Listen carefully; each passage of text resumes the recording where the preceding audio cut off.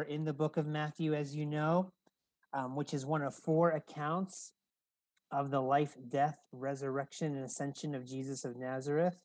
It's called a gospel because it is the good news of salvation to those who believe and accept the words written in the accounts.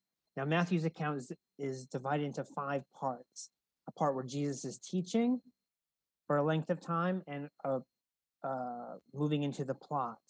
Now, we are in Matthew does this because he's trying to say that the words of Jesus are a new and better Torah, which were the first 5 books of the Old Testament and were considered to be the most important part of God's law. So we're currently in the last section of that, the 5th teaching of Jesus, and it's also the last week of his life before he dies. So this section of teaching started back, if you remember, in chapter 24, after Jesus has told them that the temple would be destroyed. They then asked, when would these things be? And we've spent the last several weeks talking about Jesus' response.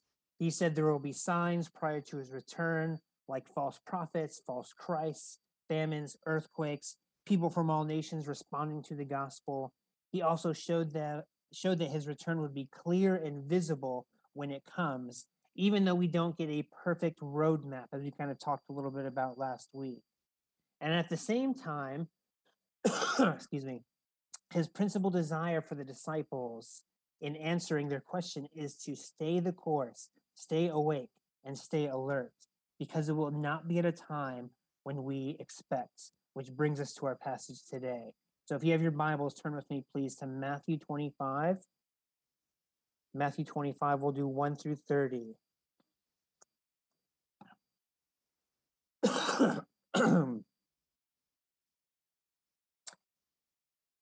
Yeah, sorry if I cough some. I'm still recovering from my sickness, as many of you prayed for. I appreciate that. So Matthew 25, 1 through 30. Then the kingdom of heaven will be like 10 virgins who took their lamps and went to meet the bridegroom. 5 of them were foolish and 5 were wise. For when the foolish took their lamps, they took no oil with them, but the wise took flasks of oil with their lamps. As the bridegroom was delayed, they all became drowsy and slept. But at midnight there was a cry, "Here is the bridegroom, come out to meet him." Then all those virgins rose and trimmed their lamps. And the foolish said to the wise, "Give us some of your oil, for our lamps are going out." But the wise answered, saying, "Since there will not be enough for us and for you, go rather to the dealers and buy some for yourselves." And while they were going to buy, the bridegroom came, and those who were ready went in with him to the marriage feast, and the door was shut. Afterward, the other virgins came also, saying, "Lord, Lord, open to us." But he answered, "Truly, I say to you, I do not know you. Watch therefore, for you know neither the day nor the hour. For it will be like a man going on a journey, who called his servants and entrusted to them his property. To one he gave 5 talents, to another 2, to another 1, to each according to his ability. Then he went away. He who had received the 5 talents went at once and traded with them, and he made 5 talents more. So also he who had the 2 talents made 2 talents more. But he who had received the 1 talent went and dug in the ground and hid his master's money. Now after a long time, the master of those servants came and settled accounts with them. And he who had received the 5 talents came forward, bringing 5 talents more, saying, "Master, you delivered to me 5 talents. Here, I have made 5 talents more." His master said to him, "Well done, good and faithful servant. You have been faithful over a little. I will set you over much. Enter into the joy of your master." And he also who had the 2 talents came forward, saying, "Master, you delivered to me 2 talents. Here, I have made 2 talents more." His master said to him, "Well done, good and faithful servant. You have been faithful over a little. I will set you over much. Enter into the joy of your master." He who had received the 1 talent came forward, saying, "Master, I knew you to be a hard man, reaping where you did not sow and gathering where you scattered no seed. So I was afraid, and I went and hid your talent in the ground. Here, you have what is yours. But his master answered him, You wicked and slothful servant, you knew that I reap where I have not sown and gather where I scattered no seed. Then you ought to have invested my money with the bankers, and at my coming I should have received what was my own with interest. So take the talent from him and give it to him who has the 10 talents. For to everyone who has will more be given, and he will have an abundance. But from the one who has not, even what he has will be taken away.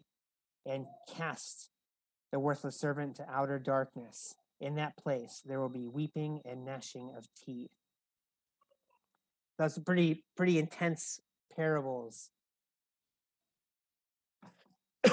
And my first point that Jesus is making here is that there is an eternal kingdom of heaven. So before we even jump into the parable, it's important to know what Jesus says. He states the kingdom of heaven then will be like this. To remember, we've seen Jesus talk about the kingdom of heaven since the beginning of the gospel. In Matthew 3 and 4, Jesus says the kingdom of heaven is here. It's at hand, and we need to repent. And he goes throughout the gospel talking about the kingdom of heaven. The kingdom of heaven is for the poor in spirit and those who are persecuted for righteousness' sake, for many from the east and the west, for those who become like children, and for those whose righteousness exceeds that of the scribes and Pharisees. So all this is saying is that there is a kingdom of heaven, a kingdom of God. This life is not all there is. Jesus assumes this. Like from the entire gospel, he doesn't say there's a kingdom of heaven. No, he's telling us what the kingdom of heaven is like and that it's here now. However, it is tempting for you and for me to believe the opposite. My temptation, our temptation, is to believe that this life is all there is, that every opportunity, every joy, all the things we experience are only in this life and for this life. And it can feel that way. You know, as many of you know, my dad died in January. But before I came back to Kuwait, I wanted to visit the grave. And when you stand there and look at the stone, the date of life and death, the mound of grass, where his body was, I mean, that seems very final. That seems very sad, very ending. Like is there anything beyond this? This looks pretty final. And we can all think this about life, that life, this is it. No, but Jesus is saying this is not true. This life is not all there is. And this is because Jesus is the King. He's the Messiah. He's the Christ. All of our hopes and dreams and life after death are wrapped up in this person, in this man. And isn't this what we want? We don't want to die, right? There is much to explore and to do and to be. But because of our limited lifespans and the unknowns of the future, we can't do a lot of it. We try. I mean, I've tried to do a lot of different fun things, but I can't do it all. I would love to see the whole world, and I've gotten quite a few countries on my list, but I don't think I'm going to make it through all of them, because life has gotten faster with having kids and family moving forward quickly. I would also love to get better and play with a professional orchestra. I'm actually a musician. My undergraduate degree is in music education, but I have a job. I don't have a ton of time. That's not something I'm going to be able to pursue either. So just imagine with me a world that's without death, with endless possibilities and opportunities, with loved ones, both past and present, and under the banner of a king who can fulfill his promises and his campaign slogans better than any politician ever could. So this hope, this dream, this kingdom of heaven, this is what Jesus brought to earth. And we should be excited about this. The king has come. We know this because Jesus himself conquered the sin, death, and the grave. Spoiler alert for the end of the book, Jesus dies an ugly death on the cross, receiving the wrath of God. However, he comes back to life 3 days later and appears to his disciples and over 500 other people. And we just read that he will come back one last time. This is last week. one last time in power and victory as lightning goes across the sky, not as a humble and marginalized person unrecognized by the world. So how do we get into this kingdom? To be part of the kingdom of heaven, we need to believe in the King. We need to believe that there is a kingdom beyond this world, beyond this life. We need to believe that Jesus is the one who brought this kingdom by his life on earth. We also need to believe that Jesus lived a perfect, sinless life, showing us the way to live. We also need to believe that he died on the cross for our mistakes, for our wicked deeds and thoughts and actions, taking the punishment that we deserved. Then he rose again on the third day, proving to God the worthiness of his sacrifice and demonstrating what this kingdom will be like, a kingdom of life beyond death. If you believe this, you will have entrance into this kingdom. This is what it means when Jesus says things like, we need to be more righteous than the Pharisees, the religious leaders of the day, because they were the most righteous on earth in terms of the Jewish faith. But if we have the righteousness of Christ, we can exceed the righteousness of the Pharisees if we believe that he died for our sins. He says we need to receive the kingdom like children, which means humble dependency, not based in ourselves, but based on his work. And if you have any questions or doubts, whether you believe or not, please let me or someone know. You can be a part of this kingdom. And for those of us who are Christians, we need to remind ourselves and be reminded of this truth. It is easy, so easy, to get caught up in the busyness of life and building our own kingdoms that we completely forget about God's kingdom. This is why Jesus says earlier that it is hard for a rich person to enter the kingdom. Why does he say this if not to warn us that the things in this life, like money, are a delusion? And every one of us have far more expendable income than Jesus and all the original hearers of his teaching. So he's talking to us. So what do? One thing you can do, and I've tried to incorporate into my devotions, is to spend time each day or each week imagining what the new heaven and new earth could be like.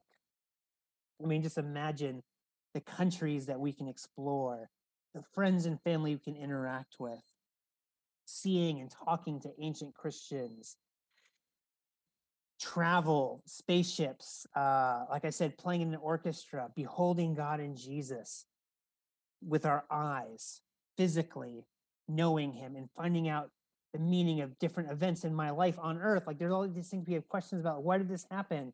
We'll get all those answers. So the first point is we need to know and believe in Jesus's kingdom.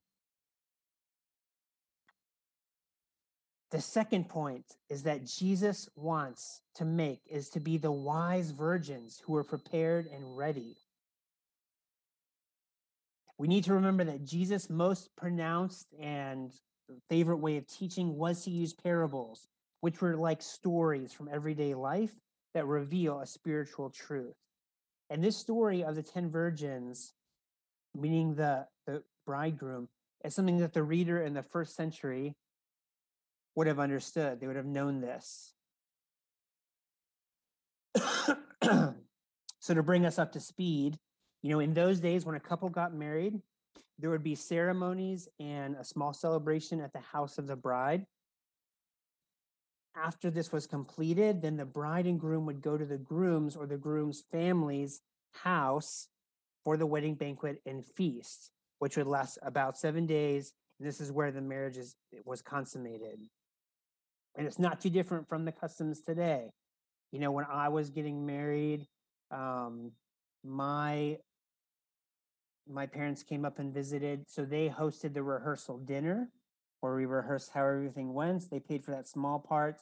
But the main portion of the ceremony and the reception was paid for by my wife's parents graciously.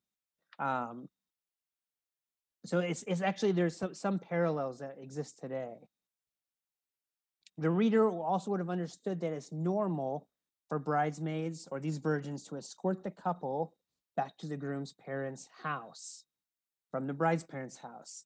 It'd usually be around nightfall, so they would illuminate with their torches, their lamps, the way for the couple as part of just what they did, the customs of the day. Then they would come in and enjoy the feast and celebrate the couple at this banquet. However, in this story, we can understand that it's likely that the bride was already at the father's house waiting because she does not come with him, and the groom is delayed for some reason. So you've got the foolish virgins. They're the ones who they only got the oil for their lamps for the typical amount of time that the bride and groom would arrive, usually around nightfall, beginning of the night. They did not plan for any contingency which had come up. The wise virgins, on the other hand, were, of course, prepared. They had extra flasks of oil with them. They also likely assumed there would be a typical early evening, but they brought those extra flasks of oil with them just in case. So they all take a nap because it's taken a long time. But they were roused when they heard that the groom was finally coming to the wedding banquet. The foolish ones had already used their own early in the evening. The wise ones refilled their lamps with the extra flasks, but they didn't have enough to share because they needed to escort the groom to the father's house. That was their job, that was their mission, their goal. And the foolish virgins went to buy the oil, while the wise maids did their duty to illuminate the way for the groom to head to the father's house for the wedding feast. By the time the foolish virgins returned, it was too late in the evening, and the groom said he didn't know them because they did not accompany him to do their duty.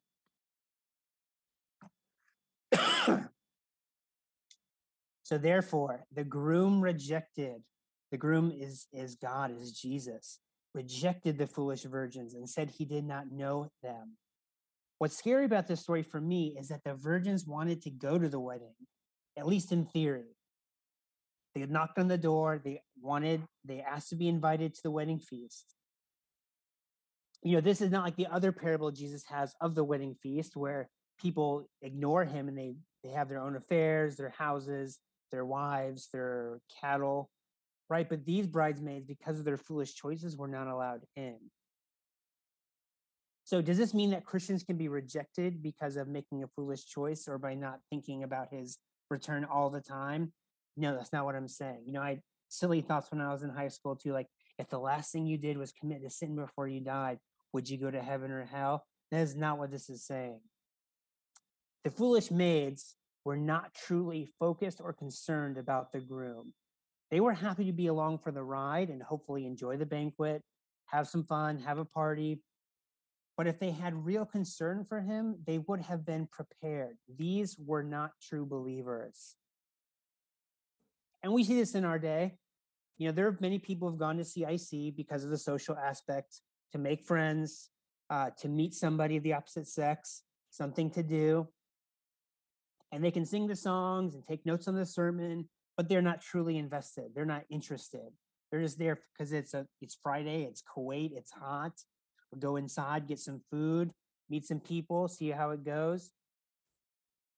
And maybe they are flirting with this idea of being committed, but they're not there yet. And if you think this is you, do not wait, right? But confess and believe that Jesus is the King of the universe. Just like Eunice in that first song. There's no reason to wait. It's a good time now. Today is a good day. Today is the day of salvation. So Jesus, his point, which he says, is that we need to watch for his coming because we don't know when it will be. What this means is we need to have a kingdom mindset. And a kingdom mindset is always being aware and ready that Jesus could come back soon and to desire this. Now, what I'm not saying is we need to think about this everything or do some weird rituals 100% of the time, because even in the parable, they all took a nap. So naps are okay. You can rest. That was not looked down upon in the story. However, the wise maids had a mindset that they didn't know when he was coming and were committed to seeing him to the Father's house so the wedding could take place. So how do we practically today have this kingdom mindset? I think this needs to be something that we incorporate into our daily devotional or quiet time if you have one. While you are praying through your psalm or meditating on a passage of scripture, there should be an acknowledgement from the hearts that we believe Jesus is coming back. And that we're excited for his return. You could pray something like this that I've prayed before. Jesus, thank you that you have started a kingdom. I ask that you would come back and finish and fulfill that kingdom so we can live with you forever. Please help me to stay ready for your return and not be consumed with only the things that are in my life. Amen. Now, of course, it's not about the words, not about repetition, but it's about stopping to acknowledge in our hearts and souls that Jesus is coming back, that our hopes and dreams truly should be set on him, and he will fulfill his promise to make all things wonderful and new. So we need to know that Jesus has a wonderful eternal kingdom, that we need to have a kingdom mindset. And my third point is this, that we need to invest long-term in God's kingdom. That brings us to our second parable, the parable of the talents. In the parable of talents, there's a shrewd and wealthy landowner who gives his slaves different amounts of money to invest. Now, to be clear, if you're thinking of a talent as a coin, that's completely wrong.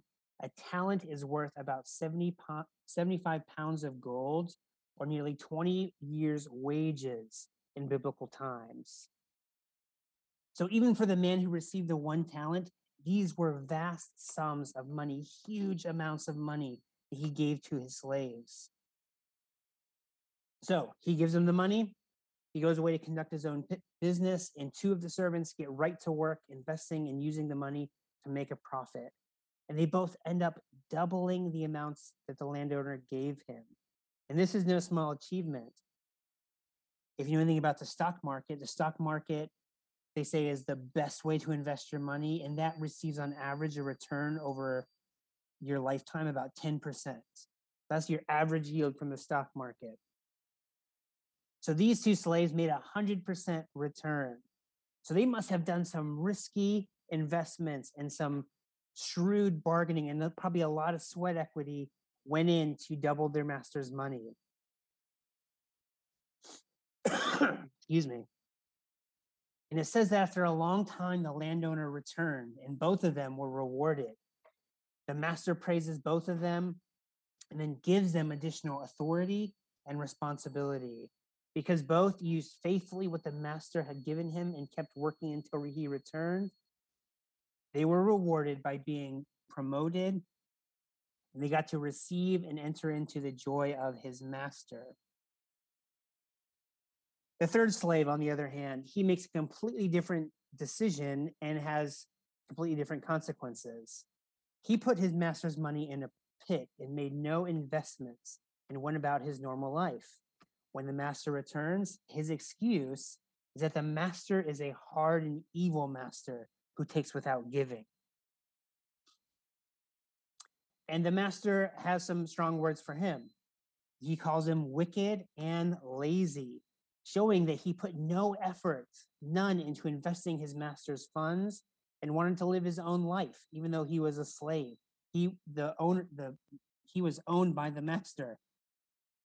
The landowner then uses his own logic against him, saying, if you were really scared and thought that he was a cruel and demanding landowner, then why didn't he invest it and put it into the bank so he can make some return? So he calls him out on this bluff. Because he didn't revere or respect him, he did nothing to invest his money. So he took the talent and gave it to the one who had 10. Then he calls the servant worthless and casts him into a place of weeping and gnashing of teeth. Here, Jesus pretty much dispenses with the metaphor and basically says that person is cast into hell, because that was the common usage of weeping and gnashing of teeth. That is hell. And Jesus spoke more about hell than any other person in the Bible, and he's saying it here again. So we need to remember, though, that this is a parable about the final state of the kingdom of God when Jesus returns. And what's the principle that we need to take away? We need to be thinking long-term about investing in the kingdom of God. The parable of the 10 virgins showed that we need to always be ready and thinking and hoping for the kingdom. This parable is to show that we need to be thinking about participating in the kingdom, participating in the kingdom. It's one thing to be prepared, which is good. We also need to be active. It's not waiting around. It's not just sitting idly, or I'm ready for you, Jesus. No, it's being active, investing in God's kingdom. So some applications. There's quite a few that we could take to this. First we need to believe in the kingdom of God and hope for it to come. Also, like in the parable, we can invest and give our money to the kingdom. There are many wonderful Christian organizations that are designed to help the poor, bring the gospel to the unreached, and teach Christians to grow in the faith. The master gave those slaves money to invest, and even our money, right, is actually God's money, just like the slaves. They didn't have that money. The master gave it to them. And even our money is God's money that God gave us the ability to make, and we should give it back to him in some way. We can also invest our time into the kingdom of God, our time. This starts with spending time with the King of the kingdom, Jesus. And I want to challenge you that if you are not doing this, if you're not having some sort of regular time with the Lord, with Jesus, I want to encourage you to start out with something small, like 30 minutes a day with the Lord. And there's practical ways you can break this down. You can do 15 minutes of reading. You can read through a psalm. You can do a book of the Bible. And then you can pray about what you read. You can also have a personal prayer list for people, personal needs that you want to be met, just meeting with the King. That's how we start investing our time. Also, we can invest our time into the lost, right? It does take time and effort to talk to people about Jesus. I said this before, right? Relationship-based evangelism presupposes you need to create a relationship. And this is what the kingdom of heaven looks like, right? We build relationships at work, at the coffee shop, at restaurants. And we leverage our relationships to talk about Jesus and share our faith with people. We also need to invest our time into the church. And thank you all that you've been coming faithfully online in less than ideal circumstances for over a year. So thank you for that. And you have been faithful. I'm not saying you're not doing this, but this is just to encourage us and to stir us up by way of reminder, as it says in Peter. And if we are to go to live again, which we'll talk maybe a little bit about at the end, it's going to take quite a bit of help to get the service up and running again. It's probably going to take something from all of us. And this is also investing in God's kingdom, because the church is a primary driver of the kingdom of God throughout the earth. We can also pray for each other, encourage one another, make a meal, use our gifts, a myriad of ways that we can invest in the kingdom. So let's start so that we want to hear what I want to hear, and what you should want to hear at the end of our lives is to hear, well done, good and faithful servant. Enter into the joy of your master. Just to explain, Jesus says in verse 29 that to everyone who has will more be given, and he will have an abundance. But from the one who has not, even what he has will be taken away. So to make this clear, how did these slaves get their money? First, they were given it by the master. Second, two of them invested it in the kingdom. So they got their money first by the master, by the money they're given, and also says by their ability. So God gave them that too. So I think what Jesus is saying here is that they have this mindset that they were given a lot by their master. They made the most of it. The one who hated his master put it in the ground and wasted it. He thought he had nothing and did not love the master. He thought he had little, but he still had so much. But because he thought he had little, he did little to invest it and to have more. So we as Christians in Kuwait, we've all been given in abundance, especially spiritually. And we need to recognize and use what God has given us for his kingdom to increase spiritual dividends, right? Many of us have grown up in the church, have listened to thousands of sermons in our life, have heard great messages. Some of us have had theological training. So I think when he's talking to us, like, we need to use the gifts that God's given us. We have skills, and not just skills in terms of understanding the Bible, but sound and media and all the different things that we can use that can be used for God's kingdom. So we need to recognize and use what God has given us for his kingdom. We need to realize we've been given much, because where most of us are all college educated, that's already far more than the average person had when Jesus was preaching. And if we think that God has dealt only harshly and hasn't given us, then we're not gonna invest in the kingdom, and it will be taken away from us. So in conclusion, let's remember that there is a kingdom beyond this earth where all our hopes and dreams are found. We need to be ready for it to come and ask Jesus to make it come by having a kingdom mindset in everything we do. Finally, I want to be thinking long term about investing in his kingdom so we can have the rewards and the joy of our King. And one last concluding thought, most of his parables were about the kingdom of God. And Jesus talks about being something small and valuable that will continue to grow. Like you think of the mustard seed, the treasure in the fields, the seeds that get planted, right? However, in these parables of the bridesmaids and the talents, he shows that the opportunity to be ready and contribute will one day be over because the master comes back or the bridegroom comes back and settles accounts and it's over. And we don't want to be the ones who are unprepared and who have lived only for this life only. Let's make it count while we have the opportunity. Let's pray. God, I thank you so much for your word, that your word strengthens us and it gives us hope and it gives us a future. And I pray, God, for myself and for my friends, that you would help us to believe and to love and to invest and to expect your kingdom. God, this is where we're going to find joy and find hope and find life and find beauty and find strength. God, I pray that you would strengthen us this week with these words, that we know that you're coming again, no matter what happens, no matter what negative circumstances are around us, or even positive circumstances. But we know that your heavenly kingdom is what we should be looking and waiting for and putting our time into. And that is what you've made us for, God. You've designed us for this. And this is where we can find satisfaction in this life and the next.